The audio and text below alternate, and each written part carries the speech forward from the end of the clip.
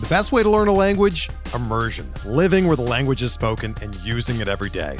But if that's not in the cards this year, you can still learn a language the second best way, and that's with Babbel. Be a better you in 2024 with Babbel, the science-backed language learning app that actually works. Don't pay hundreds of dollars for private tutors or waste hours on apps that don't really help you speak the language. Babbel's quick 10-minute lessons are handcrafted by over 200 language experts and help you start speaking a new language in as little as 3 weeks. Babbel's designed by real people for real conversations, and their tips and tools are approachable, accessible, rooted in real-life situations, and delivered with conversation-based teaching, so you're ready to practice what you've learned in the real world. Here's a special limited-time deal for our listeners. Right now, get up to 60% off your Babbel subscription at babbel.com/Blue Wire. That's 60% off at babbel.com/Blue Wire, spelled BABBEL.com/Blue Wire. Rules and restrictions apply.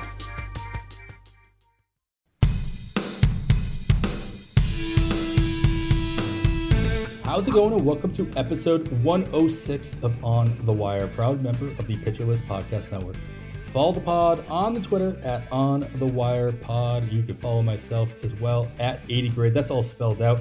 And today we'll be focusing on relievers and everyone's favorite category, that's saves. Everybody loves chasing saves throughout the season. So we will be talking plenty about that as we continue our category preview episodes here at On the Wire. Unfortunately, I'm not going to be joined by Kevin Hastings this week, so I figured it would be best to bring in a ringer, so to speak, co-host to help navigate this specific category we're talking about. So please welcome Jake Crumpler, co-host of the In the Pen podcast right here on the Pitcher List Podcast Network, in addition to hosting the Free Baseball podcast, being playing time analyst over at Baseball HQ, and the lead baseball writer at Athletes Hub. Jake, man, thanks for filling in the shoes of Kevin today, and how you doing?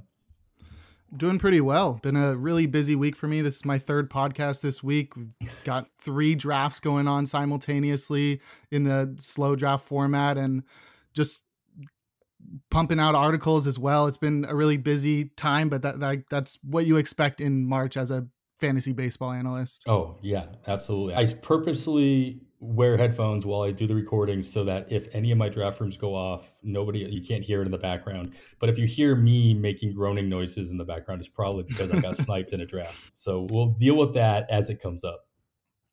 Yeah, my TGFBI draft's still not over. I still have 2 or 3 picks left there. I haven't been tracking to see if we're like in the slowest one, but we've got to at least be in the bottom 10 percentile, I would assume.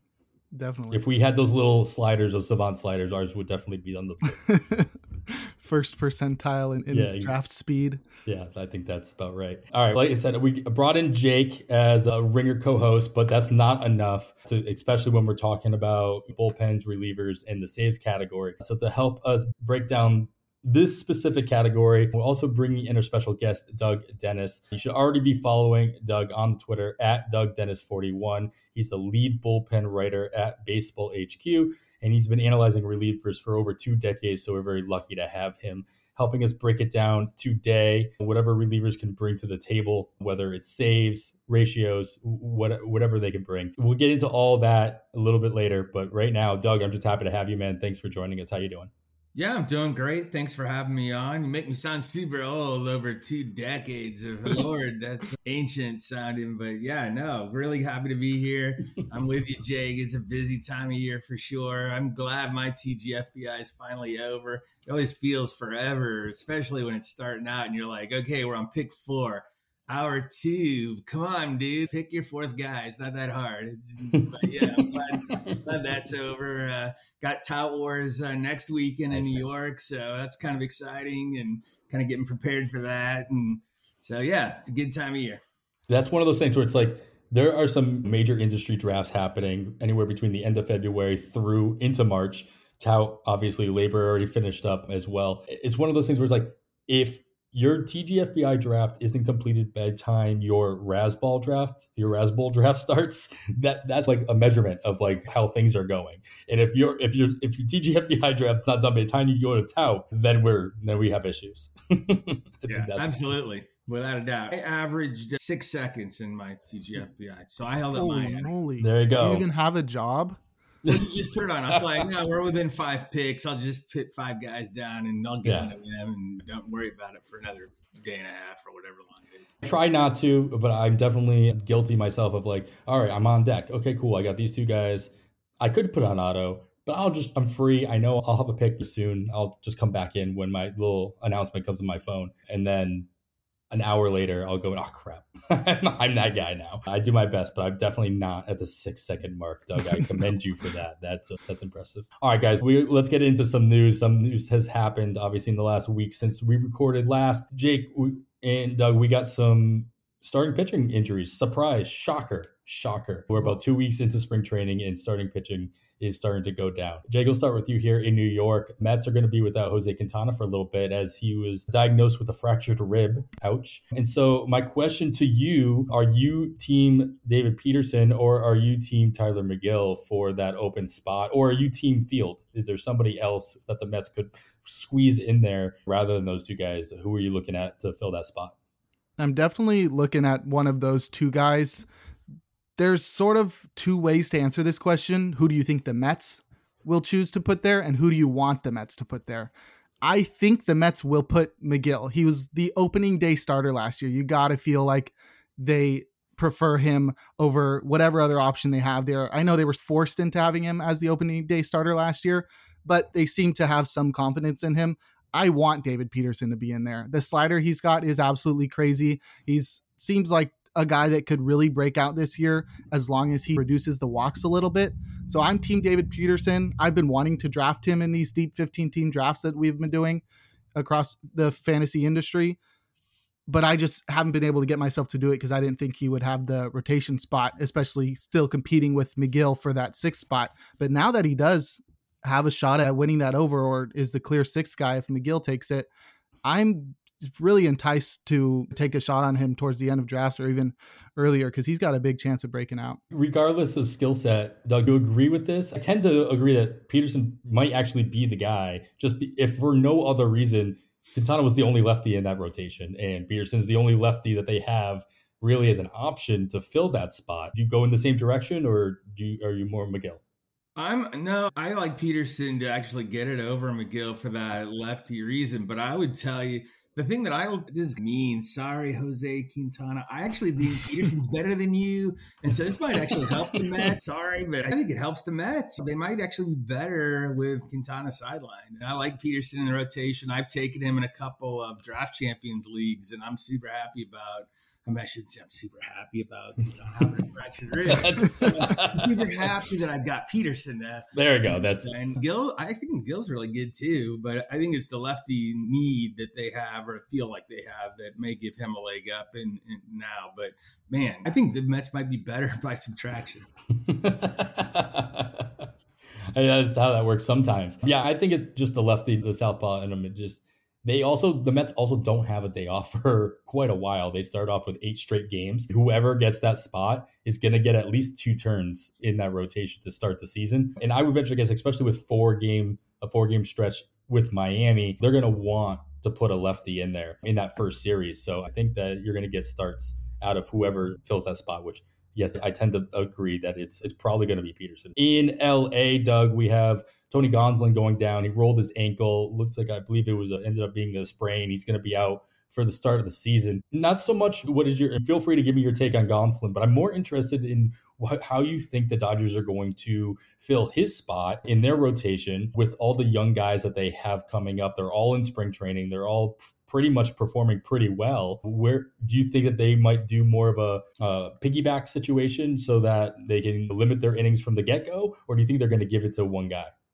I think they'll probably give it to Ryan Pevia, but I don't think they'll have a quick hook. It'll be like, okay, Pevia, go give me 3 great innings, and then we'll go from there because they have so much depth. They have depth at the starting. They got depth for relievers. And they don't have to rely on somebody giving them 7 innings. They can see how it goes. But he's been pitching really well since he's in spring training so far, and he's a high thought of guy in their farm system. So I think he's probably going to be the guy. I've seen Bobby Grove mentioned. I just find that amazing. Like, Bobby Grove, where did you come from? Like, you came out of nowhere like a meteor or something. But he's good too. what they may do is, but I just think they'll only have one of those guys on the opening day roster, and it'll probably be Pep. And you're going to see all these guys at some point or another during the season anyway. It's not if Gonsolin didn't get hurt, they'd never see the light of day. They'll all get turns in there somewhere along the way because that's how the Dodgers play it. Jake, are you willing to stash any of these other guys? We're talking about Bobby Miller, Gavin Stone. Guys are not on the 40-man. They're at spring training. They got their invites, and they're all performing pretty well as well. But to Doug's point, Pepiot and Grove have really stood out. They're on the 40-man. They've obviously have some major league experience under their belt. The Dodgers have a history of having Dodgeritis. All their pitchers get Dodgeritis at some point during the season. Do you see the situation where either one of these other guys, Pepiot or Grove, could run away with a job and kind of hold back the other guys? Or you think the Dodgers aren't going to have any of that and they're just going to make sure all these guys get a look throughout the course of the season? There's definitely a shot that they go with a multitude of guys in that role. Like you said, they're known for using a plethora of starters throughout the year. And the fact that they have so many young guys feeds that narrative that they could go with a bunch of different guys throughout the year. I think Pepiot obviously is the favorite. He threw over 120 innings last year, so you could see him pushing 140 this year, which could mean that he holds the role throughout the year. And he was really good in the minors last year, like 2.56 ERA and a 31% strikeout rate at AAA. So he seems to have the best skills. But outside of that, I don't think I have a favorite. Probably Bobby Miller. I thought it was funny that Doug mentioned Bobby Grove, that he came out of nowhere. And that's because he did come out of nowhere. You combine Bobby Miller and Michael Grove. That would be quite the picture right there. This is what happens to old people. I mean, this happens. It's unfortunate. But yeah, so if they could combine those guys into one pitcher, that would be my favorite right there. There you go. That would be really good. That's something the Dodgers would do if given the opportunity. That's right. And I would be really upset. As a Giants fan, that would really upset me. I tend to agree with you, Doug, as far as they're only going to start off with one of these guys. They have a lot of decisions to make, the Dodgers do, on their 40-man with the way Jason Hayward's playing. Obviously, with Gavin Lux going down, that'll open up I'm sure he'll go on the 60-man, and that'll open up a spot on the 40. But I venture to guess that they're not going to have a whole lot of flexibility on that roster, especially on the 40-man roster, which I believe is full right now. I don't think that those guys, Bobby Miller, guys of that nature that aren't on the 40-man are really options at this point until later on in the season. Let's go to Houston. We'll get away from pitching, Jake, and we'll go to the Houston, I guess, partially DH with Michael Brantley. He's been dealing with some personal issues that's taking him away from camp. Not injury this time, nothing of that nature, but it is taking him away from getting himself ready at 100%. Do you expect this to carry over into the regular season? I'm not seeing any specifics. Even if I did, I'm not really here to talk about the specifics of why. It's just the fact that he's not there. He's not warming himself up. So is this going to carry over into the regular season in a way that he's not ready to go? And if so, what kind of a domino effect do you think this has as far as playing time goes for other guys in the Houston lineup? I sure hope it doesn't carry over into the season, obviously. I want the best for everybody with their mental health and personal issues. We saw how that could really go south with Eduardo Rodriguez last year, dealing with all kinds of stuff, and how that sort of wiped out his whole season. I hope that's not the case for Brantley. He's a guy that I've liked for a long time from a fantasy perspective, from a baseball perspective. He seems like a nice guy too. So hoping for all the best for him, but how that really shakes up the team, I think it's a positive for Yordan Alvarez, keeps him off the field, keeps him from getting injured. That's been the only thing that's held him back the last few years is injuries. So I think keeping him at DH is probably the best idea, but it's really unfortunate for the Astros because the outfield is their weakest point. Mm-hmm. They don't have a lot of depth there. This forces Jake Myers into a full-time role where he was going to be the backup center fielder to McCormick. And outside of that, there's not really too many guys that I'm super intrigued on. And where it really depletes the team is on the bench, which now they're just going to be featuring a bunch of guys that have not much, that don't have a lot of experience. Mauricio Dubon probably has the most experience on that team, and he's nothing to get super excited about. So they're going to be running out a bunch of AAA guys, quad A guys that haven't really had a lot of chances on a major league roster. So it really depletes the depth on the team. But if any team is going to be able to deal with some kind of injury like this, it's going to be one of the smarter, analytically focused teams like the Astros. Yeah, that's probably fair. A guy that I drafted in a couple places in my draft and holds, Yanyer Diaz, is somebody that I'm keeping an eye on here, just because obviously they have Maldonado behind the plate, and and Corey Lee as their backup. But Yandy Diaz is on he is on the 40-man. He had his little cup of coffee last year, spending most of the time at DH. He's only UT eligible in NFBC leagues just because of that. But if we're going to lose one of their primary DHs, if there's an opportunity besides a spot behind the plate opening up for Houston, this would be the time, at least maybe to start the season. I'm not worried about Brantley missing a whole lot of time throughout the season. I'm only thinking about like those first couple weeks where he's either still rusty because he hadn't spent enough time in spring training and he needs to either get himself right and he needs a couple extra days off here or there just because of that, but not so much that he's going to lose a job. I think that would be silly.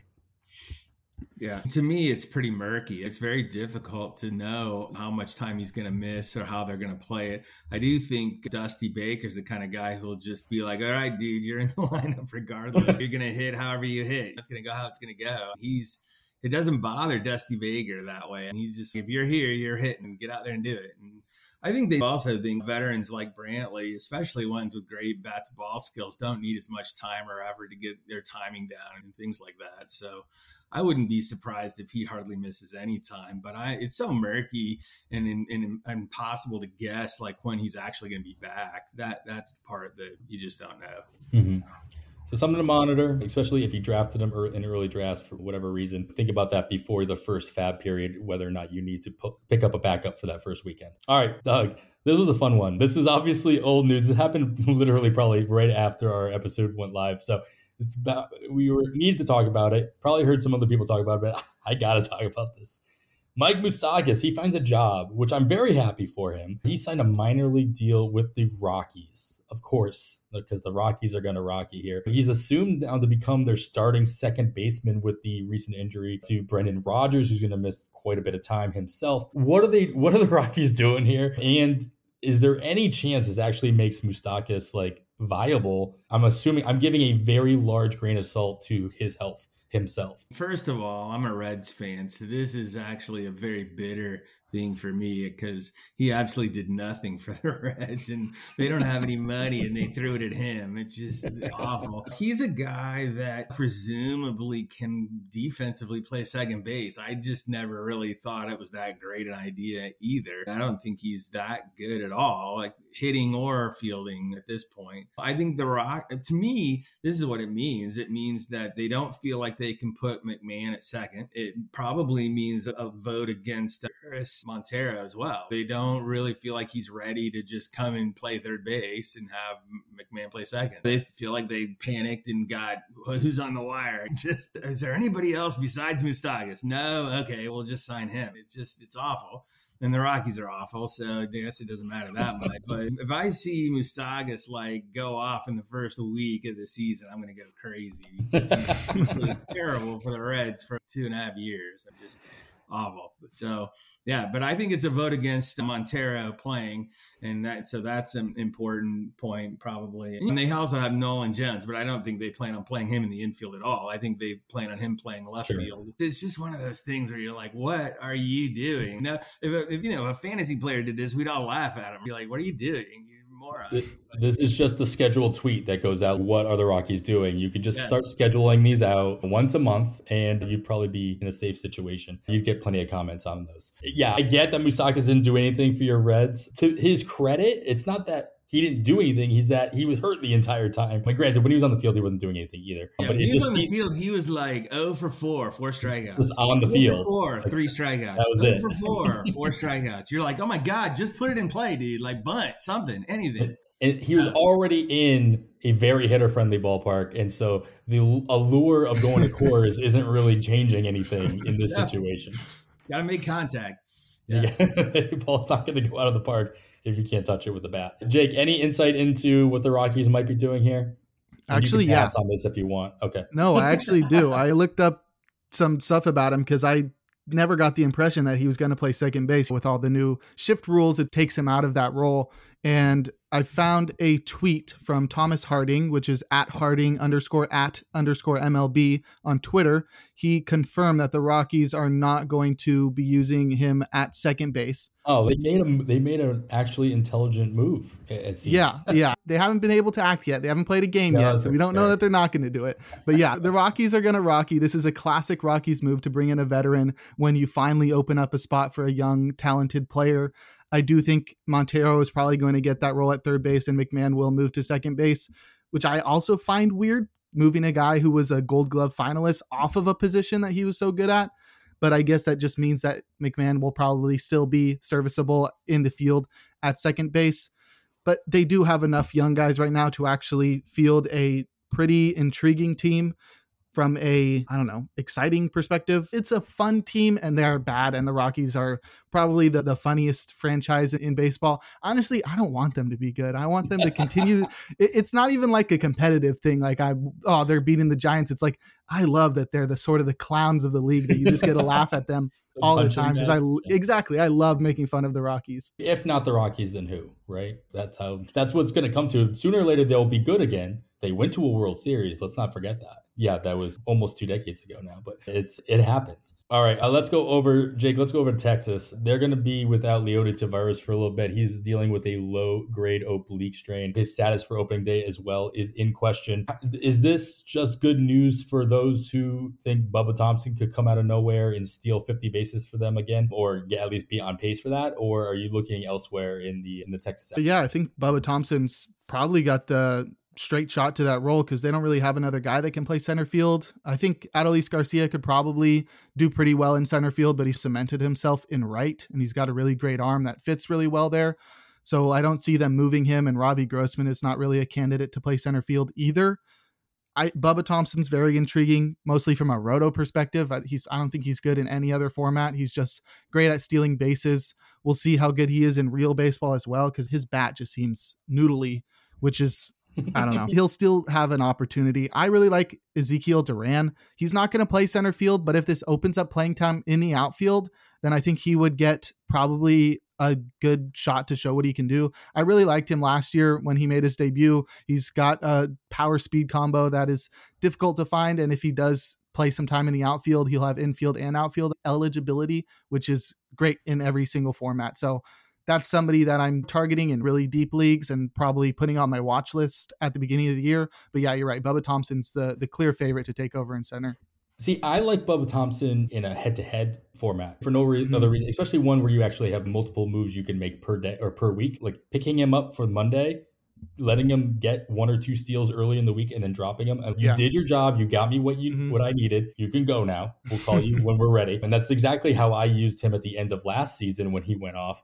I'm like, all right, Bubba Thompson has 4-game series. I'm picking him up for the series. He got me 1 or 2 stolen bases. I didn't even keep him for the whole series. I just dropped him off after that, rather than having to deal with all the rest of the baggage he might provide you. Now, I drafted him in a couple roto leagues earlier on in the season. I think I have him on a Gladiator, which I wasn't too thrilled about when I made the pick. Happier now. I'm still not happy. I probably won't be happy halfway through the season, but we'll see how that goes. Doug, any takes on the Texas outfield here, or thoughts on Bubba Thompson and what he can actually bring to the table? No, I think you covered it. He's just an empty base stealer guy, and that's better than nothing. Certainly, it's better than a guy who hits 250 and it's all singles. There's that. But no, I don't really see. I like the thought about Duran. I just don't think right away, first thing in the year, that he's going to get that shot unless Thompson gets hurt too. That's fair. Yeah, I'm hoping Bubba Thompson doesn't turn into like Roman Quinn. I'm hoping he continues to play. I don't think he's as good as Roman Quinn. There we go. There it is. Really don't. The next Terrence Gore. And there it is. All right, let's move into some reliever news that kind of fits in with the rest of the episode here, Doug. We got 3 teams that pulled some pieces off the scrap heap in free agency this past week. Detroit signing Trevor Rosenthal. The Rangers picked up Will Smith, the pitcher. And then Colorado bringing lefty Brad Hand into their bullpen. So I'm going to do a little preview to what we're going to do later on in the show. I'm going to play our game Ask, Avoid, Stream, Keep. And really what I want to know from your perspective, which one of these guys has an actual shot that you would trust to actually roster? You have to roster one of these guys. You have to. Which one do you trust the most to actually give you something beneficial, at least in the first half of the season, if not the entire season? And which one of these three is I'm going to avoid completely? The one that I would roster is Will Smith, and I don't even think it's close. I think Will Smith actually can pitch, for one thing, and the other two can't, so that makes it a little easier. Being in Texas is cool. I think it's good for them to have a nice lefty to add to their staff. I think he could get a handful of saves during the season supporting Leclerc. Leclerc seems to get hurt every time he gets the job. If that happens, Smith will be right there as one of the options. So he's got some upside there too. I like Smith as a sneaky late pick. So he's my key. I think I would avoid Brad Hand, not just because he's in Colorado, but because he's terrible. It's a bad combination, Colorado and terrible, and he's that. I thought the Musaga signing was absolute garbage. Might even be worse. And if he's in the game and he's on your team, it's just like putting a gas can next to a rocket. It's just not what you want. It's just a weird contract too, isn't it? It's $1.5 million for this year with a team option of $7 million. Mm-hmm. And I'm like, he's got to do quite a bit in Colorado for them to be like, oh, you know what? This is a good idea. Let's bring you back. It's the There's Rockies. no downside for. Oh, sure. Yeah, he's definitely the avoid. And then Trevor Rosenthal, I have no idea what to expect from Trevor Rosenthal. He had that one crazy year when he was in Kansas City for a half a minute and then went to San Diego, never to be heard from again. And now he's back again. Detroit's kind of interesting. I think regardless of what Rosenthal can do, I think Lang's still going to be the closer there. But so he's a stash, and if you have a million slots, I don't know, he wouldn't be someone even I would think of for a draft Champions League, to be honest. But there are worse players out there that people There it is. That's the endorsement right there that we needed to hear. There are worse players out there. I think Rosenthal was either my 49th or 50th pick in my last draft and hold in a 15-teamer. So that was just one of those things where it's like I play the game to have fun, and I would like to see Rosenthal do something. And without fail, I always have at least one dead spot on a draft and hold, whether it's a guy I drafted before they signed in Japan or Korea and lost him for the season, or they go down with TJ or something silly. Oh, I got Brendan Rodgers in my first draft and hold. So thank you. That was great. Nice start to the season. Yeah, don't have Moustakis. There's plenty of Gavin Luxes out there, and That's Liam right. Hendricks. That's right. Yeah, things happen. Jake, you have a take on it? You guys just talked about a lot of these on the last In the Pen episode. So is there anything new in your mind that comes forth after thinking about these a little bit harder? No, I think I'll just reiterate what I said on In the Pen. Will Smith seems like the favorite to amongst these guys for me because he's probably on the best team and he's the best pitcher. And he's pitching for his old manager, Bruce Bochy, which sort of gives him some sort of leg up there. So that's a really interesting thread there.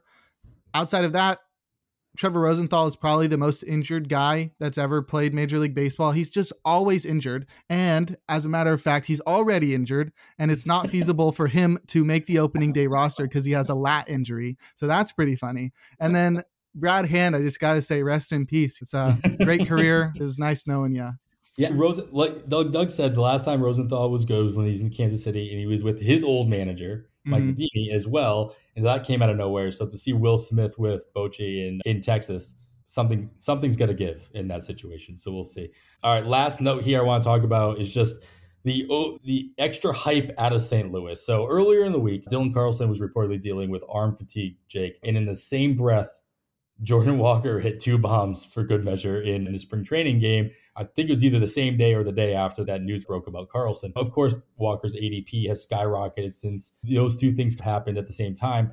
In full disclosure, I have not been shy myself picking up Walker, typically picking him up early drafts around 200 or past 200, though I did grab him at 117 in a draft this past week just because I wanted to continue my overexposure as much as humanly possible. And it was in the on the wire listener league. So I don't think it affected ADP of the overall. So if you're looking up ADP, that's not my fault. But are you buying the hype here with Walker, or what camp are you falling in with Jordan Walker? Is he this year's J-Rod? He jumps up and starts the season and he's an all-star? Or is he this year's Kelenic? He doesn't start right away, but when he does come up, fails and falls flat on his face? I'm big on Jordan Walker this year. This was a guy that I predicted very early on in the offseason to win the NL Rookie of the Year award. I wrote an article for the Athletes Hub talking about my early predictions for next season, and that was the guy I chose in the National League. So I'm glad I jumped on the bandwagon early because it seems like it's getting pretty full on here. So I think he's got all the skills in the world. He seems like the next big star in baseball. He's surrounded by a ton of veterans that should be able to help him deal with the struggles of being a rookie in Major League Baseball and also help him become even better. And just the fact that he's doing so well this spring is something that's just making me have even more confidence that he's going to be really great this year. I have no problem, I think, drafting him around 150 or so. I think there's no problem with that. Honestly, it depends on the league, but the fact that he's going to have not only third base eligibility, but also outfield eligibility makes him even more appealing. And that lineup is honestly really good this year. So I am super in on Jordan Walker this year. Yeah, I think the major criticism obviously is even if he starts, like how many days is he going to play? They have a lot of mouths to feed in the outfield, never mind the infield for St. Louis. And they're not getting injured yet. Obviously, injuries happen to every team at any given time. How many plate appearances? I will say, if I'm not mistaken, he's leading the Cardinals in plate appearances in spring training right now, which obviously is a good sign with these young guys and teams to want to get as much look at them in spring training as possible to make their decision and give them every opportunity to either succeed or fail. And he is obviously doing the former so far. See, I picked up, me and my buddy placed our bets for Rookie of the Year and other awards with all on DraftKings and whatnot. And we picked Spencer Steele, Doug. We picked him for NL because I wanted to get somebody a little bit further down, a little bit better odds. And now I'm upset about this Jordan Walker situation because he's skewing all the odds. And now Steer's odds are even more in my favor. So I feel like I wasted an opportunity there. What's your take on the whole Walker situation? And did I put my money in the right spot in Steer as the Reds fan here? No, you threw your money in the fire. What are you doing? Steer will get lots of at bats and accumulate things, but he'll hit about 210. Not very good, I don't think. But he'll play because the Reds don't have anybody else that they can stick over at third base. Look, Walker's great. I don't think I have him on any teams, and I probably won't ever get him because he's going so high. I don't see, he's not J-Rod. Let's not lose our minds. Like that would be something crazy, but he's very good, obviously. The worst thing that can happen to my mind is for a guy like Jordan Walker to just go off the first 2 weeks of spring training because it just drives everybody up. That's all people talked about at First Pitch Florida. Jordan Walker, oh my God, he hit another home run. Oh my God, he hit another home run. He only had 3 home runs. Okay, let's calm down. It's not like he hit 20 in a week. He hit 3. In fact, Christian Encarnacion Strand has more home runs, has more RBIs, has a higher on base, has a higher slugging. I'm just saying it's 2 weeks. Let's just calm down a little bit. He's very good and very worthy of being rostered, and he's going to play, and he's great. But it's still spring training. I get that. Yeah. Yes. Yeah, but no, I would love to have him on my teams. There's just no way because people are taking him at 117. Oh, wait. I feel seen here. I might have announced that just like 5 minutes ago, but I still feel seen. All right, whatever. It's still, like I said, the game's still supposed to be fun, and I'm having fun. I took FBI my last pick. I took Encarnacion Strand. So there you go. Nice. I take crazy picks too sometimes. Sometimes that has to happen. And TGFBI is usually that place where all of those picks, especially in the last 5 picks, they end up happening. Yeah. All right, guys, that's enough news for today. We're going to get into the kind of crux of the episode where we're talking about the strategy revolving around drafting relievers, specifically when it comes to saves, but we'll get into other areas in which they can help us out as well. Before we do that, we do have to take a quick break. All right, we are back. You are still listening to On the Wire. I am Adam Howe. I'm joined this week by Jay Crumpler, and we are lucky to be joined by Doug Dennis of Baseball HQ. And guys, we're going to get right into it. I want to get the thought process of you guys when it comes to drafting relievers in 2023. This may have changed for either or both of you over the course of the last 1 or 5 years of drafting. We've obviously seen some trends shift in different formats. But Doug, let me get your take first. In going into 2023 drafts, how important is drafting saves or targeting saves? And does it matter what kind of format you're in, or do you draft the same way? Well, I think it matters the format for sure. I tend to do very well in draft champions by throwing darts late, and it works out fine. I try to get one guy and then I try to throw darts and I get a second, maybe third guy during the year in those kinds of leagues without too much trouble. That's how I handle those leagues. I don't do main events really, but if I did, I don't think I'd spend like second, third round picks because the opportunity cost is super high. And there's really super players you can get in those rounds, and to spend it on a closer where you're getting that one category, maybe you get a little ERA and whip help, but not much. Or you have something that's super volatile too, where it could just blow up and be a nothing. So it's I love that strategy. I know a lot of people seem to employ it. Otherwise it wouldn't be where those guys' ADPs are.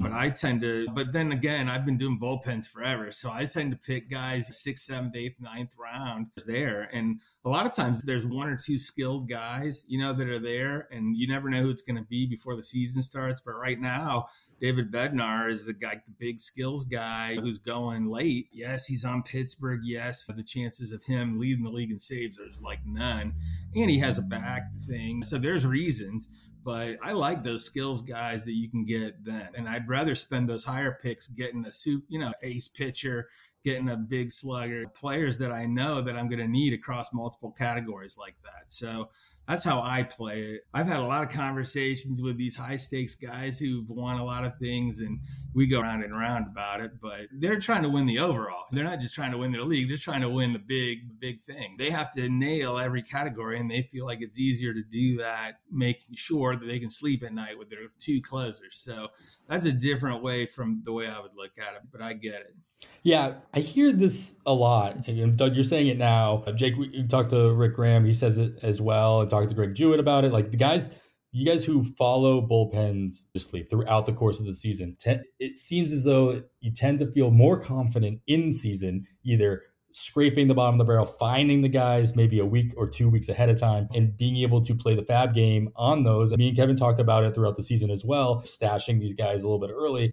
And then Doug, you're talking to the guys who play in the main event and been successful, getting those guys early and being able to sleep at night. There's definitely two schools of thought. And I think it really has a lot to do with their comfort level of looking for these guys. How much time and effort are you going to want to put into it throughout the season? Do you think you're more successful finding that next bat that's going to get more playing time the week after, or working platoon roles that are depending on who's coming up in the rotation for the next series or the next two series, or streaming wins or whatever? So I definitely hear that from you, and I hear that a lot. Jake, are you targeting your saves? Are you looking at a guy early? Are you looking at two guys so that you don't have to worry about it? Or are you comfortable, again, scraping the bottom of the barrel and kind of working your way throughout the course of the season?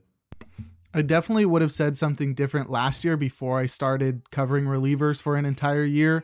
I'm, like you said, I'm in that mode of I feel comfortable with my ability to evaluate relievers, find the sleepers, get guys during the season. So I'm comfortable waiting. I think the volatility of relievers inherently makes them difficult to draft early on because you're not sure what you're getting. Last year, we had Liam Hendriks and Josh Hader as the top two guys. They seemed like the safest closers that I've ever seen since I started playing fantasy baseball. Hendricks didn't bust, but he did fall back a little. Hader was awful. He had an ERA over 5. It was mostly in the second half. He was great in the first half, but that's the sort of volatility you get when you're pitching in such small samples. So I'm avoiding early relievers. I think they just keep going earlier and earlier each year. I don't think I'm drafting one inside the top 75, to be honest. There's too many options later on. I really want to target the guys in the middle tier. I want to get a couple sleepers at the end of the draft, throw some darts, see who I can hit on. I think the middle tier is really strong this year, and I think there's tons of volatility towards the end of the draft because so many bullpen situations are up in the air that there's so many sleepers that are really appealing. So I'm willing to wait, trust my ability to read Rick's articles and have him tell me who to get. Yeah, there you go. And also myself. There you go. Yeah, it seems as though if you're drafting like myself and you start drafting in October, November, and you draft throughout draft season, you see a pattern, right? Like I'm much more willing to go after solid relievers in my November drafts than I am in my March drafts, where there's a lot more clarity. It's like the opposite of starting pitching moves up as you get closer and closer to the season because of the injuries, because the crowd thins out a little bit more, and those solid pieces become less solid. The reliever field seems the opposite. Like more situations become clearer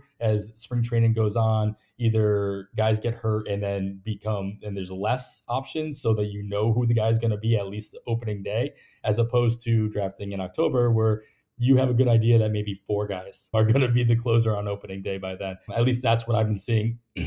Doug, do you have a different opinion on that? Because I see you shaking your head over there. Well, no, I don't have a different opinion, but I give it a month. Like, it looks real clear right now. And then, like, by April 15th, it'll be, these 4 guys that we thought we could count on are gone. And now you're going to have to get another guy. So I think that I get a lot of relief pitchers in draft and holds because I can't fab them and I don't have any ability to get them later. So I just start grabbing guys that have good skill sets across different teams and hope somebody hits. And typically 2 do. But if you ask me right now which 2 they are, I would have no idea. And then in leagues where you can fab, you just have to be smart about it. That's all.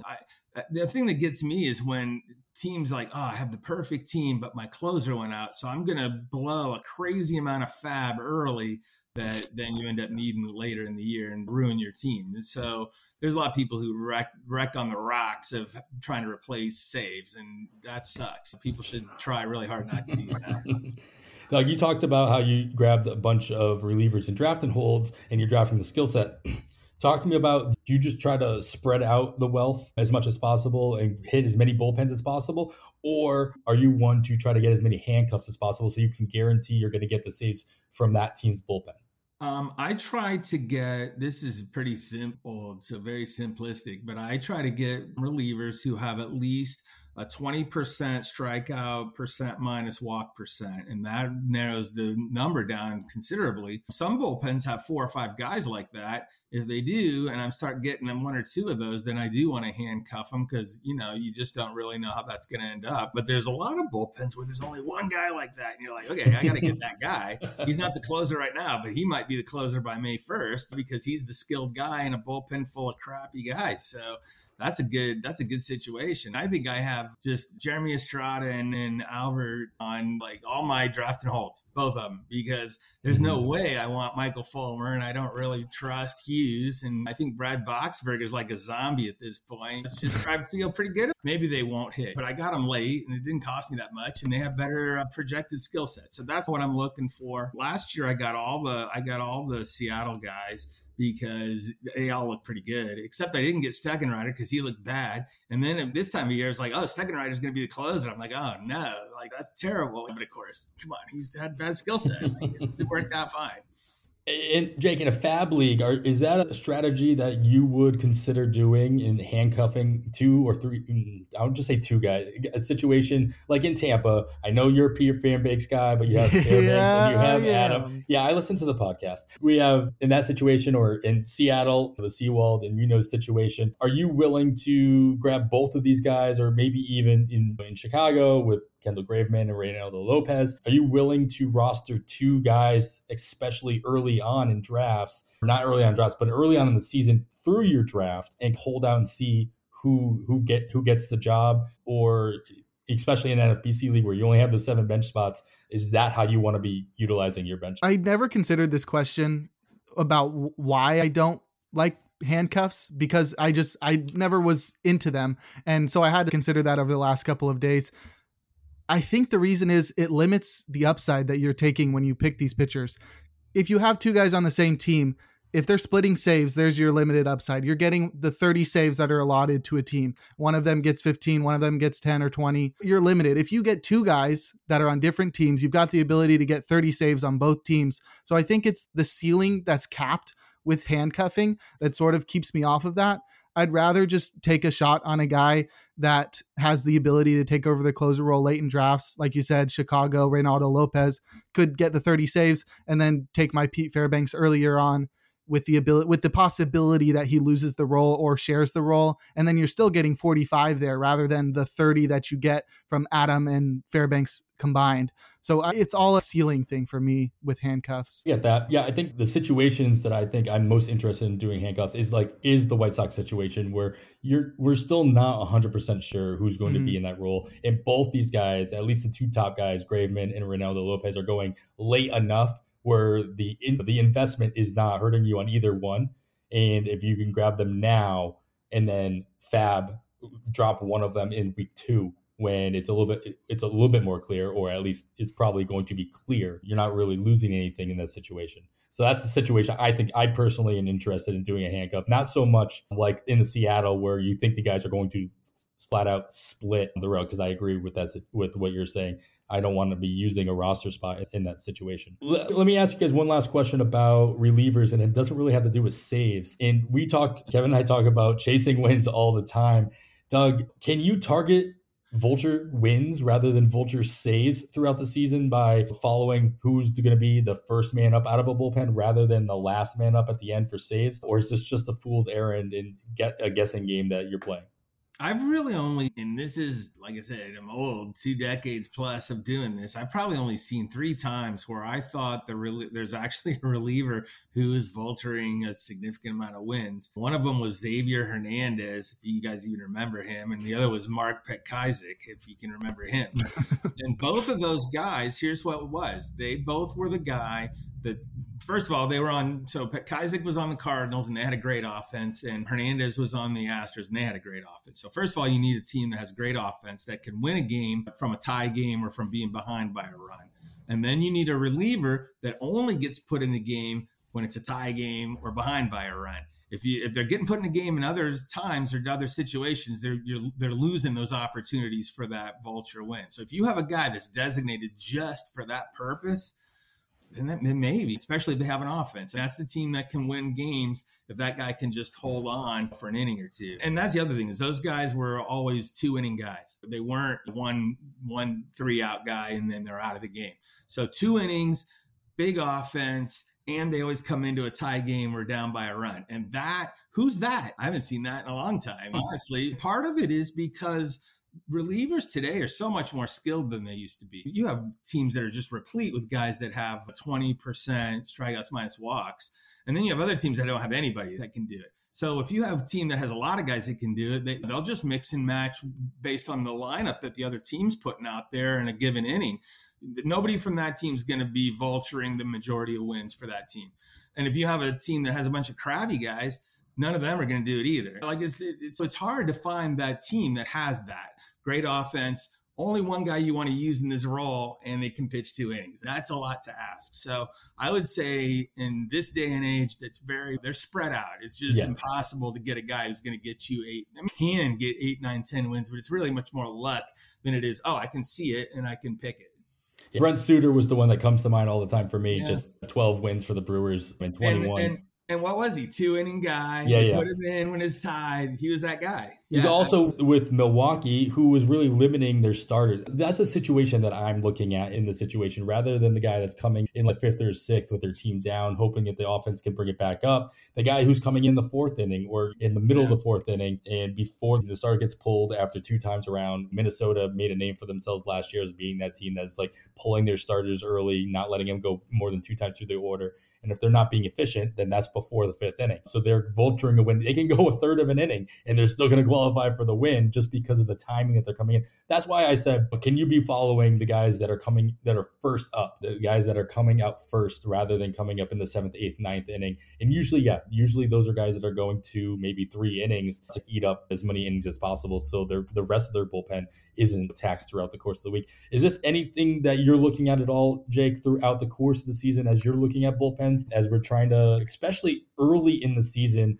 where not every starter is ready to go out of spring training. They're not like a starter that might go 5 or 6, 7 innings on a regular basis might only go 4 innings because they're not ready to go in April, or at least in the first 2 or 3 weeks of April. And I'm one to say, You should be targeting your categories throughout the season, wherever they present themselves, not waiting until August when you have a clearer picture of what you need. Put yourself in a situation to succeed early. But is this a situation that you're looking at as you're looking at bullpens? Definitely. My home league is a league that limits games started.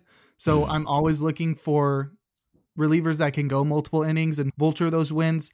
It is smart to point out that those are really difficult to find, just wins in general. But if you find the right guys that are doing the same thing, like you find that archetype of guys that's going multiple innings, like Doug said, on a team with a strong offense, you said, Adam, on a team that limits their starting pitchers, those are the guys to go for. We actually saw a few guys last year that maybe didn't get a lot of wins, but were filling that role. We saw Garrett Whitlock do that for a lot of the year in Boston. We saw Keegan Aiken do that at the beginning of the year in Baltimore. Michael King was the big guy in New York before he became a late end reliever. And even Aaron Ashby, before he moved to the rotation full time, was a guy like that. So the people that I'm looking for are relievers that were starters, basically. Guys that are forced into a bullpen role so they can go multiple innings. If I have faith in them as a pitcher in general, I'm going to have even more faith in them when they're in the bullpen. And the fact that they can go multiple innings and are likely to be used at the beginning of the game will give them a leg up on vulturing wins like that. This is something I'm always keeping an eye on. I think it's very important in leagues, like you said, that you don't want to waste any roster spot that you have. So if you're having trouble deciding what to do with that starter that you've been stashing on your team that either hasn't been called up, hasn't reached his full potential, or a mediocre reliever that you haven't really seen do what you want him to do, let him go. Just take a reliever that you think could maybe get you a couple innings a week, 5 innings a week or whatever, 3 innings a week, and possibly vulture a win, vulture a save. Those guys are going to be much more valuable to your team than empty roster spot. Yeah, that's fair too. And I'll echo something I've said quite a few times is I'll be looking for those relievers, especially those middle relievers that didn't pitch all weekend. So you have a general sense that they're going to pitch on Monday or Tuesday, and they have more opportunity throughout that week. They're setting themselves up to getting 3 appearances instead of 2 appearances in the week. And hopefully they're getting 2 inning stints each time, and they can volume their way into 8 start SP1 type numbers throughout the course of the week. All right. That's all great stuff, guys. I really appreciate it. The insight into all of that and the draft strategy kind of revolves around that when it comes to relievers, especially when it comes to when you're targeting your saves. Right now, we are going to put together a couple of groups of pitchers that are going really late in drafts, specifically targeting 12-teamers, but at least one of these groups would be readily available at the end of a 15-teamer for sure. And we're going to get into that little discussion right after the second break. All right, guys, we are going to play a little bit of a game. We played this 2 or 3 months ago. It's a game we call Ask. As I said during the news section, guys, it's avoid, stream, keep. So I got 4 groupings of 3 pitchers in each group, and I'm going to force you guys to choose one of these guys that you would have to keep on your roster all year round. You could not drop them. So you have to have some level of confidence, at least in comparison to the other 2, that they're going to be useful to your team. One of these guys you would be forced to stream or even stash on your bench throughout the season. So you could drop them, pick them up, thinking that they're going to be continuing to be available. And the last one is you have to avoid them. You could not pick them up. You have absolutely no confidence in them, at least in comparison to the other 2 in this grouping. So Doug, I'm going to start here with you. The group 1 is these guys either presumed to have a job or they are the favorites, especially based on ADP. These guys are going at an ADP of 230 to 260 range in the online championships over the last month or so. We have Kendall Graveman of the White Sox, Jorge Lopez of Minnesota, and Carlos Estevez of the Angels. Which one of these guys are you avoiding completely, keeping on your roster all season, and which one would you be forcing yourself to either to stream on and off? Shaving it very close. They're all very similar. I will say that I would, I'll just start with who I would avoid. I would avoid Jorge Lopez. Jorge Lopez is the presumptive favorite to be the closer on opening day, but he has a 22% strikeout rate and a 12% strikeouts minus walks, and that is terrible, and I don't want it. I'm avoiding that, and I would put him on your roster if I could. That would be a fun game. That would be, yeah. If it's one guy I could put on people's rosters, that would be the guy. Because I think people want him, and he'll be terrible, and they'll be trying to get rid of him. Between the other 2, it's very tough. I call him Graveman. You guys call him Graveman. I don't know how to pronounce his name. Anyway, I like Graveman. All right. I'll go with that. Yeah, I don't know what it is. I'd have to ask him, but he's at 16% strikeouts, finds, and walks. I don't really like that either. I didn't think he was that good last year. And he had that little run when he was with Houston. That was nice, but that was a while ago. I actually think Ronaldo Lopez and I actually think Joe Kelly both are better pitchers than he is. And I think both of them have just as equal a chance that by opening day it will be the closer.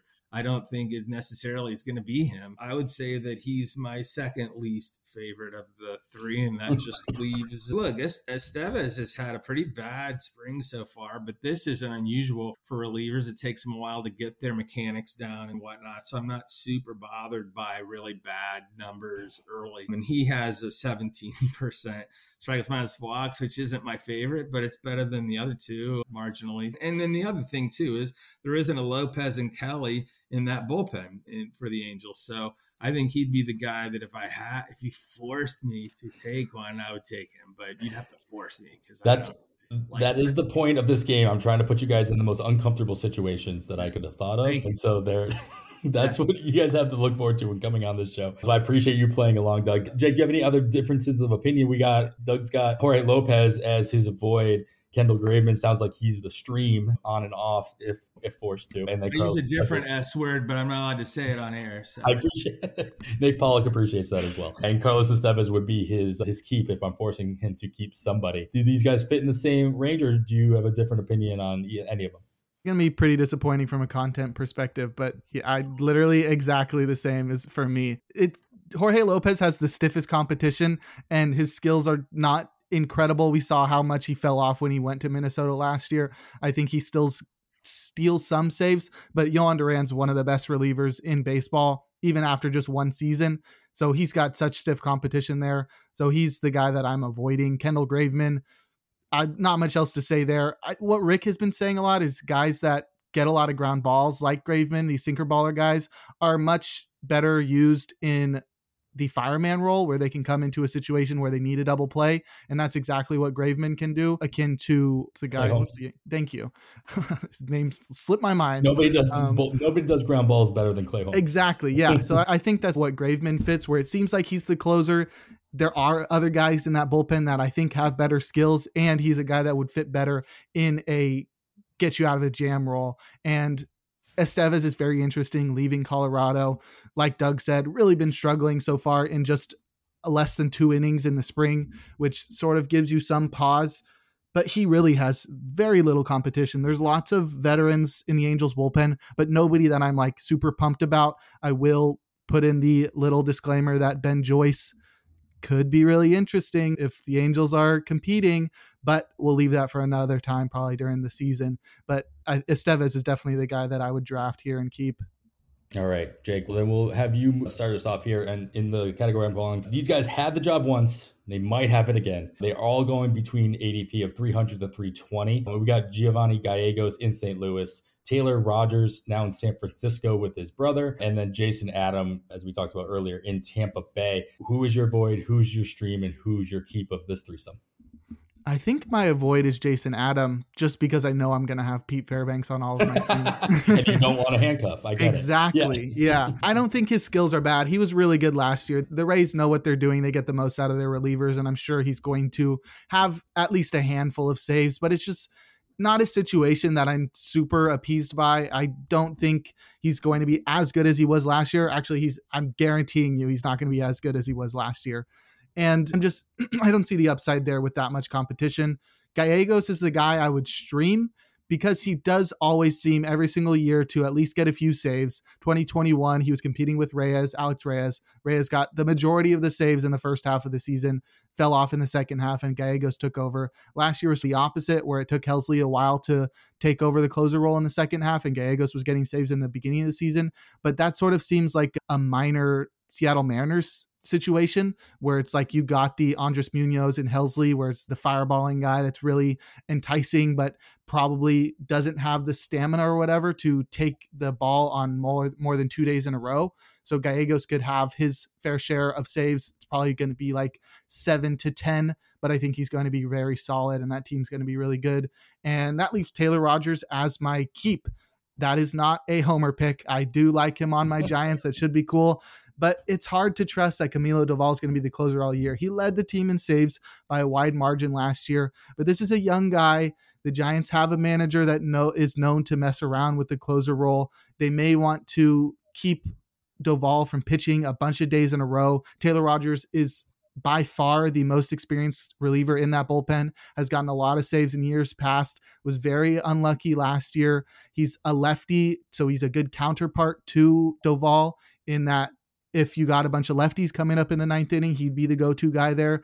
I just think he's got a really good shot at going like 35 to 45% of the saves, which is very solid for a team that's going to be somewhat competitive. So he's definitely the guy I would be targeting just because he's going to get you good ratios. He's going to strike out a lot of guys, and he's probably going to get the most saves of this group.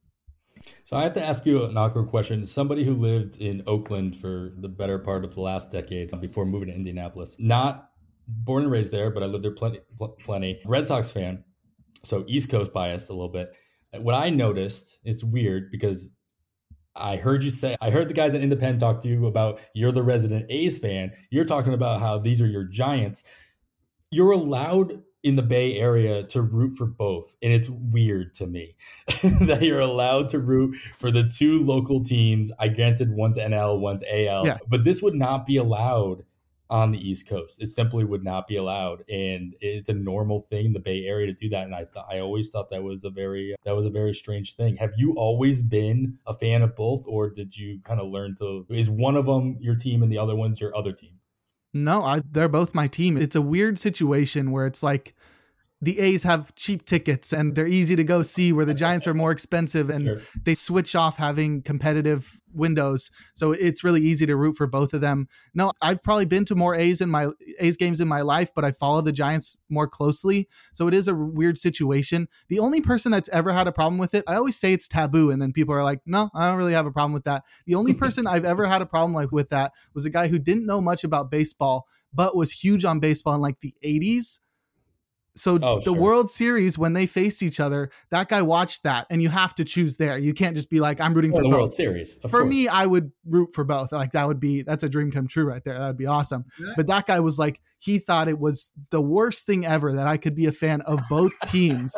And I finally felt that East Coast thing where it's like, why can't I be a fan for both teams? And he was so adamant that I had to choose one or the other. And I'm like, they're not competing with each other. The only time they play each other is a few times a year and in spring training. And it's not like they're keeping each other from making the playoffs or whatever. Yeah, I have a favorite NL team and I have a favorite AL team, and they just so happen to be the ones that I grew up watching. There you go. That World Series in '89, they had a giant earthquake. That was like the only time they've both been good at the same time. And that's like, the world couldn't handle it.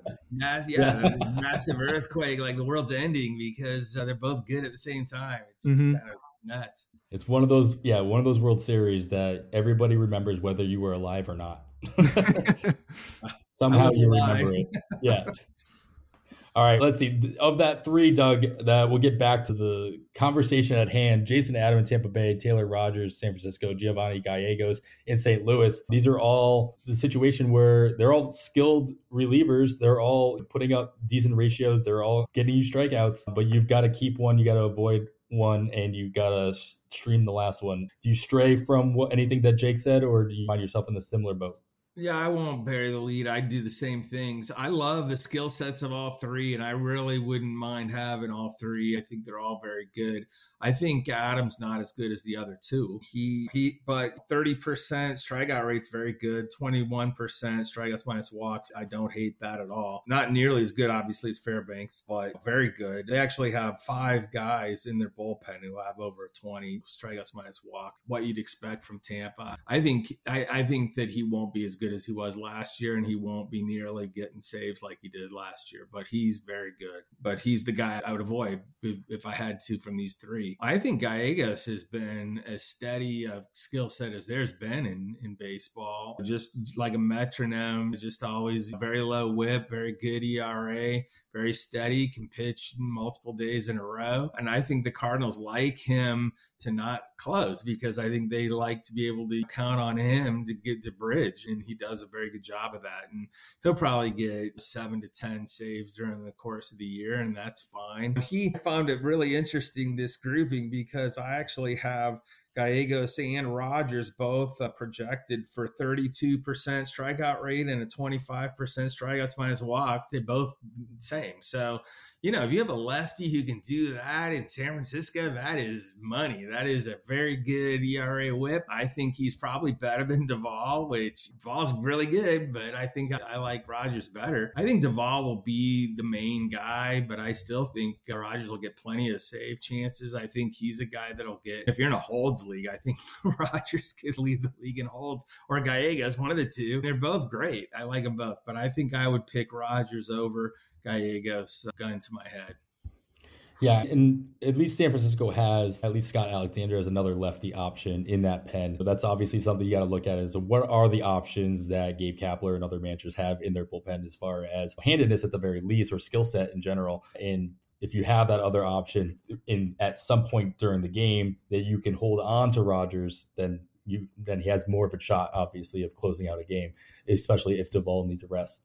All right, third group here. Doug, I'll start with you here. This is the all Houston grouping, and he's not excited about this one. This is the when Ryan Pressly inevitably goes down for an extended period of time. Grouping Rafael Montero, Bryan Abreu, and Hector Neris seem to be the 1, 2, 3. What order are you putting them in on your rosters, assuming that Pressly's going to miss any amount of time? Yeah, this is a Dusty Baker special, right? Because obviously the worst skill set here is Rafael Montero, but when Pressly got hurt last year, that's who Dusty Baker threw in the closer role. I won't say it makes no sense because it worked. It wasn't like it didn't work. It's just not something I would do, and I certainly wouldn't do it 2 years in a row. So I don't care, Dusty. I'm still avoiding Rafael Montero because I think he's going to blow up in your face this year when you try it. Between the other two, both really good skill sets. Both of them have 33% strikeout rate projected. Neris has a little bit better strikeouts minus walks projected, but I actually really like Abreu. When I watched him pitch last year, he was just money every time I saw him, which is the kind of bias that I hate because I'm not a scout. I don't really trust what I see. But every time I saw Abreu, I'm like, I want that guy on my team. Like, that guy's outstanding. I could flip a coin between the two, but I think I would take Abreu to be my keep, and I would have Neris be the other guy. I would be happy with either of those two. I really think if Dusty says it worked last year, I'm going to do it again, it's going to blow up in his face, and he's not going to be happy. But we'll see. Results over process in that situation. Yeah, obviously Hector Neris has some experience at the end of games in his career. Jake, are you looking at this in any different light? I think you did a really good job at recruiting two guys that think exactly the same, because we are simpatico on all of these things. I think Montero is probably the first guy that Dusty would turn to, but maybe we're lucky enough that because he had the worst skills last year, and that likely means regression next year, that by the time Pressly does go down, Montero's sort of performing the worst and doesn't get a shot at that role. But they are paying him. They just signed him to a deal this offseason, very early on in the offseason. So it does seem like he would be the first guy up. I do agree that he's the worst guy in this bullpen. And I also agree that Bryan Abreu is my favorite here because he is just so good. I was watching him very early on last season because he was a guy that was striking out a ton of guys and wasn't like, he walks a lot of guys, but not like enough where it's something that is going to turn you off. So I'm really interested in him. He had the 8th highest strikeout rate among qualified relievers last year at 35.5%. That's really good. It's a huge strikeout pitcher. I think he's probably the closer of the future there as well. So he would be the guy I would prefer there. What's bothering me is that I think Neris is the guy that would be the first guy up in the closer role. He's got the most experience among those guys. He's the middle ground between Abreu and Montero in terms of skills. And I think the fact that he's not going to have his arbitration numbers affected by how many saves he gets is probably leads me to believe that he would be the first guy up when Pressly goes down, if he's still performing as he has in the past couple of years. The question would be, if any of these guys was the first one up, who, let's say, God forbid, I'm knock on wood, because nobody wants to see this happen, but if Pressly goes down for a very extended period of time, which one of these guys would take over the job and then lose it first? Which, if Hector Neris were to come in, does he have a good shot of keeping the job throughout the season, or faltering enough where he goes to Montero, or he goes to Abreu, or vice versa? Jake, do you have which one of these guys is more stable? Yeah, I feel like if it does happen before Montero's skills catch up to him, he would be the guy to take over the closer role, then watch his skills catch up to him and lose the role, and then it would go to Neris. So I'm still leaning Neris as the guy that would probably be the bet there long term, even though I think Abreu should be it. Dusty Baker's a very old school guy. He's the oldest manager in baseball. He's going to use his bullpen in old school ways, and that means trusting the veteran over the young pitcher. All right. Let's talk about some bad situations now. We have that awkward situation that hopefully we don't even have to actually think about in season, but probably will, to these situations that we are forced to think about just because we have no idea what's going on and they're ultimately just not on very good teams. Jake, start us off here. We got Trevor May in Oakland, Hunter Harvey as an option in the Washington bullpen, and then Brandon Hughes, the only lefty of note in the Chicago Cubs, who was the favorite at the end of the season and in early drafts, I think. But in what order are you putting this threesome? I would avoid Brandon Hughes. Like you said, he's the only lefty in that bullpen.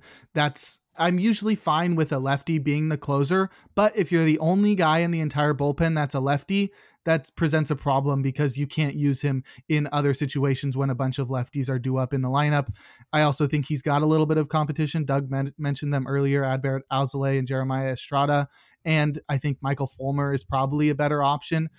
I wrote him up in my 5 relief pitcher sleepers as well as the bonus there. So if you want to hear some more in-depth on there, go read that article. Nonetheless, I think Brandon Hughes is my avoid here, mostly because of the handedness, but also because there's a little bit of competition there. And then I think the guy that I would stream or stash is Hunter Harvey. I'm not as enamored with him as my In the Pen co-hosts are. They absolutely love him. Great fastball, one of the hardest fastballs. I think he could have a big breakout season. He is dealing with a little bit of competition there with Kyle Finnegan, who I'm not enamored with at all. But Harvey just doesn't have any secondary pitches. He's got a splitter that he threw like 10% of the time last year. He was throwing that fastball like 80% of the time, which is crazy. But it's just not good enough to carry it all by itself. He needs a secondary pitch. I think he needs to throw that splitter a bit more, but I'm not convinced that it's an elite pitch that should be thrown more than 10% of the time. So that's my only problem with him there. Also, he's on a terrible team. Speaking of terrible teams, there you go. The Oakland A's. Yeah, I love Trevor May this year. I'm so surprised he is going this late. I think his ADP in NFBC Draft Champions drafts since Valentine's Day is post 300, which is crazy. I know a lot of people are talking about Danny Jimenez taking over the closer role or even starting the year as the closer, but I think May is clearly the guy there, and that's why I would take him as the guy to keep. He's the highest paid player on the A's for 2023. If that doesn't convince you that he's going to be the closer role, then let me say that they have no reason not to trade him. The best way to hype up a trade candidate is to make him a forward-facing member of the bullpen by giving him a lot of saves. Hype him up, market him to the rest of the league, and then trade him at the deadline. That does limit his ceiling because I doubt he's a closer on any other team. But if you just have him for a few months where he's getting all the saves in Oakland, that's really great. And then you can trade him to an unsuspecting co-manager, like competitor in your league. That's probably the best way to go about it. If you're concerned about his skills, go look at his underlying metrics or go read my 5 reliever sleeper articles. And I think there's just the situation where it's just, he's got the role. Yeah. I lost my train of thought there for a second. There was one more point I wanted to make, but I made it in the article.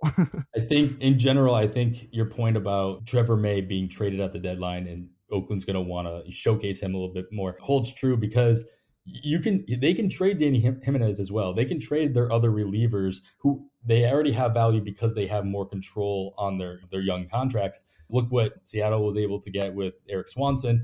He wasn't the closer. He was just very good at his job. And so you can have these younger guys that have control still perform in still high leverage or at least medium leverage roles without having to put them at the forefront on the closer spot. Something to think about. I think the Oakland could trade many relievers, especially after we're seeing what other teams have been getting back in the reliever market on the trade market. Any other insight into any of these situations, Doug? Do you feel any differently than what Jake's saying for the sake of feeling differently? Or I do, actually. I'm different on this way. So here's the thing. They're all gross and terrible. So I don't like them. And I would avoid them all if I could.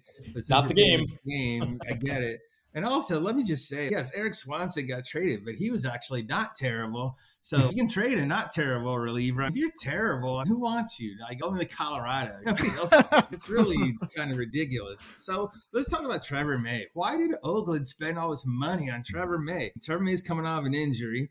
He's projected to have a 23% strikeout rate and a 14% strikeout minus walks. Gross. On the other hand, it's probably better than anybody else they got. It's certainly better than Danny Jimenez. He's 24% and 12%. Zach Jackson has an okay strikeout rate, but he walks everybody. So, you don't want him. Yeah, so Trevor May's probably the guy. You may get those saves, those 8 saves or 10 saves or whatever Oakland wins. But on the other hand, you're also going to have a bloated, horrible ERA and WHIP because he's not good. So, for me, Trevor May he's my stash. He's the middle guy. I agree with what you said about Hughes. I think Hughes is more valuable as the lefty guy for them in leverage. I actually think he has a little bit better skill set, but I think they have better guys than Hughes to use that are right-handers. So I think Hughes is my avoid. I don't think he adds any value to anybody's team in the role that he'll be on the Cubs. If they use him as a closer, then they need to fire their manager. It just makes no sense at all for him to close.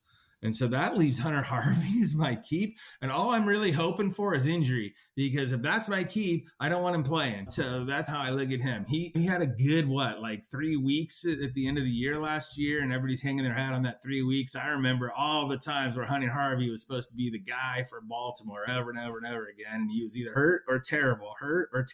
Yeah, he's my keep, but I'm really kind of rooting for him to be hurt like he usually is. So you could throw him on the IL. Yeah. Yeah. I don't know. I have to agree or disagree so much with the Trevor May hate.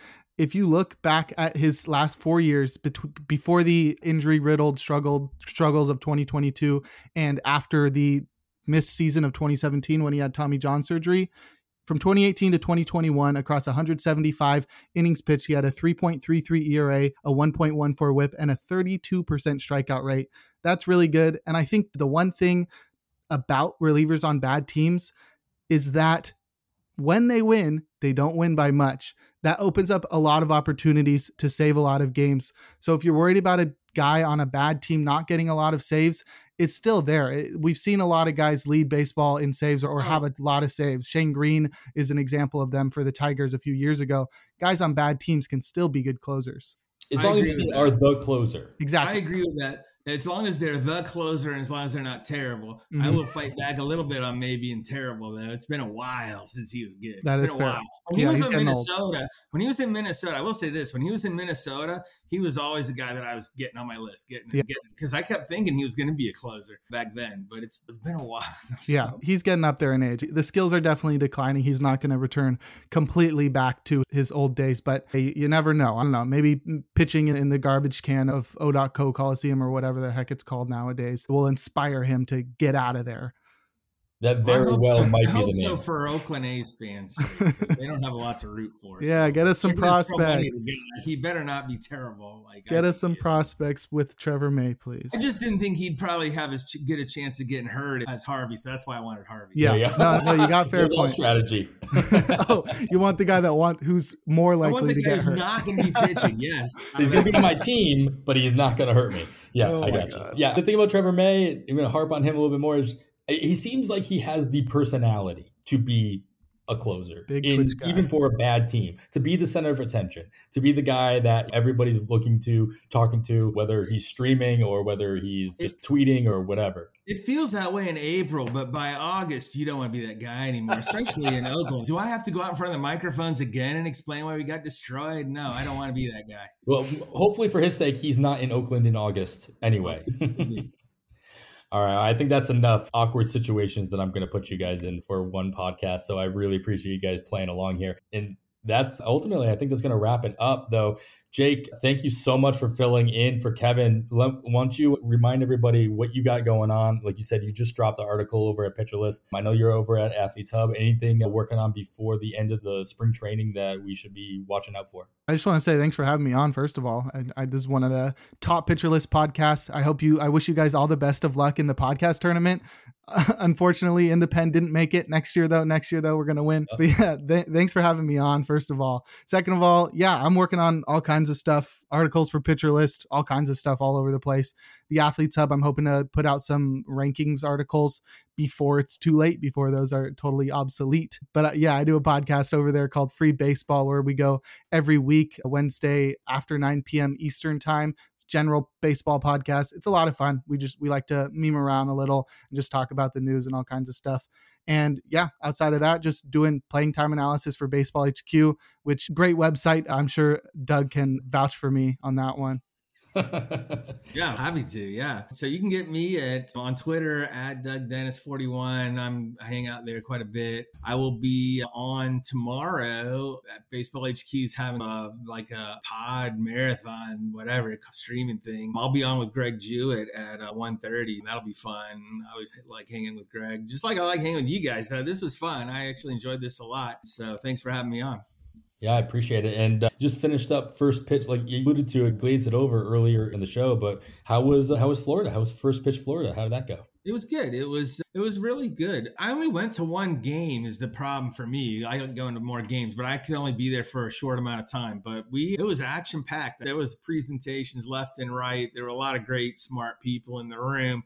And at this time of year, everybody's in the middle of drafts and doing different things. One of the things that I love about the fantasy baseball community is that people aren't, unless you're in high stakes guy trying to win the overall, you're not keeping everything close to the vest. You're just like, this is what I think, this is how I'm doing it, whatever. Especially people who are putting out content. They're just very interested in what everybody else is thinking, and they want to tell you what they're thinking, and it's fun. It's really fun to be in that kind of environment. It's fun in the fall when we're in Arizona, but it's even more fun this time of year because everybody's right in the middle of it. And we're talking about the drafts we're in as we speak, those kind of things. So I really enjoy that a lot. And so it was great. Yeah, I can imagine that mentality between Arizona and Florida and the time of year when those happen. The conversations are quite different as far as where you are in drafting, as you pointed out. Yeah, all right. If anybody listening is not aware, yes, make sure that you are checking out the first pitch events that the Baseball HQ puts out, of course, in Arizona during the fall league and during spring training in Florida. And it's you've heard us talk about it on this show many times. I have yet to have the pleasure of attending one of them. Hopefully I will change that next year. Kevin's been a whole bunch and obviously can attest to how much fun they actually are. Check those out. Check out Baseball HQ and all the work that these guys are doing there. Of course, at pitcherlist.com, all the articles that Jake's putting out there as well. And listen to In the Pen and all the streams that Baseball HQ is doing as well this weekend. So a lot of content. March is no. You can find content if you look. You don't have to look that hard. And these are two places that you're going to find some really good stuff. Make sure you're following both these guys on the Twitter. You can follow us on the Twitter at On The Wire Pod. Make sure you're giving us a rating and review as well. That goes a long way. And that's going to wrap it up for episode 106 of On The Wire. Once again, I want to thank our guest Doug Dennis and my co-host today, Jake Crumpler, for joining us. After all that, I am Adam Howe. On behalf of Kevin Hastings, thanks for listening, and we bid you goodbye.